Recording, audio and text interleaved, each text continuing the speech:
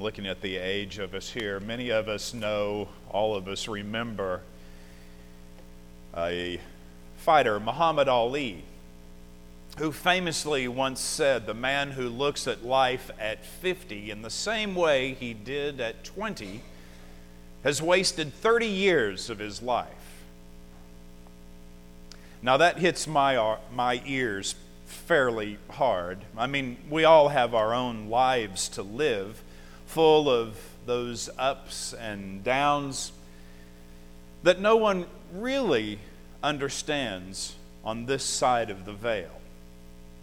And yet, despite the hardness of Ali's comment, I do understand it in the way that I hope he meant it when he said it. I understand it in the way that it reflects my own faith journey. Now, as many of you know, I became a Christian at 12. I remember a time when I was not a member of the house of God. And so the first real test of my faith came shortly thereafter when I was in high school, when a friend of mine tangled with a freight train hauling coal through the next town over. So that was a very hard time in my life. At 14, we all know this, things tend to be fairly black and white. And of course, at that time, I didn't understand a great many theological truths, but all I knew was that Andre didn't make it that night. And I was stunned. And where was God in the middle of all of that? So we're adults here now, and we all know that at 14, life has barely begun. There's so much more that is to come when we look at somebody who is 14 years of age. Many more challenges, many hard nights, questions, begging answers. Now, all human beings go through this at some point or another. Trouble is no respecter of station or status. This we know. And it's particularly jarring if we're believers. It usually begins with a pet that spends its days loving us and we back, and then things get much, much more adult. So, do you remember a diocesan priest from ages past? Masio was his name. Perhaps you remember him. On his deathbed, the story goes that he was conversing with one of his friends, and it came up that, you know, there isn't just a whole lot in the New Testament to grab onto during your last days. And it's said that Masio looked up and said, "Yeah, but what there is more than enough. What there is more than enough." These words from an old man and a long-lived priest who had seen all that life could throw at him and the people in his own churches.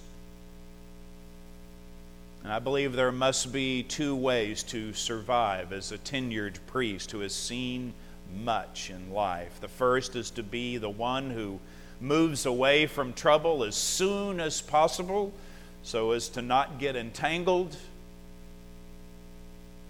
And the second is to move towards whatever is coming, hanging on to the crag that is our rock and our salvation.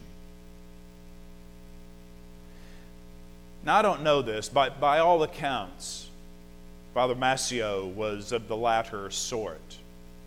To be sure, he may not have been everyone's cup of tea, but over and over again, the stories float through this diocese confirm that when trouble was close, Masio was right there, as near to the person as that person would allow. So all this to say is that we don't make it very far in life without darkness. We don't like it. We don't want it. We don't seek it. but just what I have observed is that the dark of life is what has the most profound effect on us. You may disagree, and that's okay. For me, I don't know why it has to be like this, but trouble is what draws new boundaries for many of us. And these boundaries come through struggle and fright, sweat and worry. We seem to be shaped through these encounters, and woe to anyone who does not have at least a little trouble in their life. In our reading in Genesis, we have Jacob, the brother of Esau, on the run. I picture Jacob weary and worn by the time we come to him in this reading, hunted by his brother who wishes to kill him, and for good reason in my mind. And yet it's through these trials and events that he has an encounter with the living God. Jacob meets God.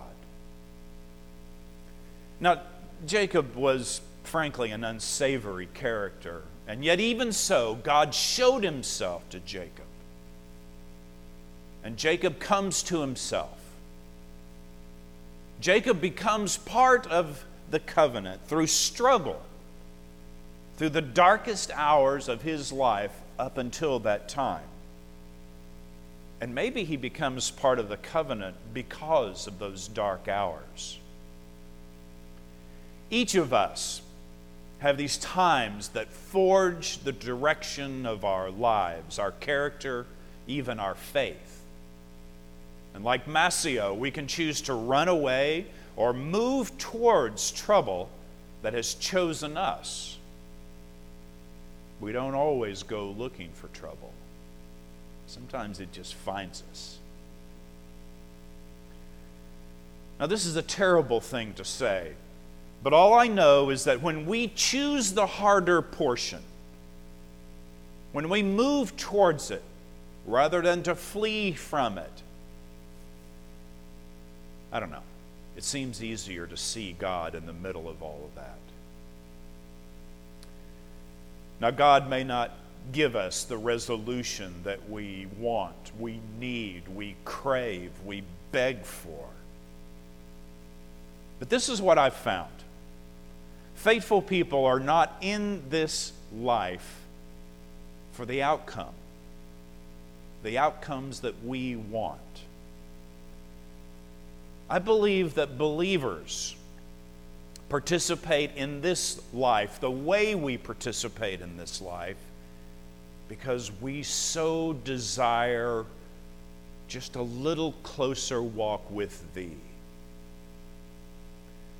God's glory shows for us in the most peculiar circumstances. And so we are reborn to hold firm. Born to a way of life where we may see God in our joy and in our trouble. And we're encouraged not to give up, never give up. Whether you are hunted like Jacob or meeting challenges like Ali, or even sharing in the joys of life, be resolute in the face of it all. Be at peace. Look for God. Take a chance on His great presence in all circumstances. Take your rest in the God of Abraham and Sarah, the God of Jacob and Rebekah, and know that because we grow as human beings, we will experience God's saving help differently in every decade of our lives. I hope this is what Muhammad Ali was talking about. That we grow and we change and we seek God. But because we grow, God is there for us, saves us differently. Trust in the God of your world, in whatever decade you are in right now. Discern how you experience God Almighty, and know that only good things come from He who is our rock and our crag.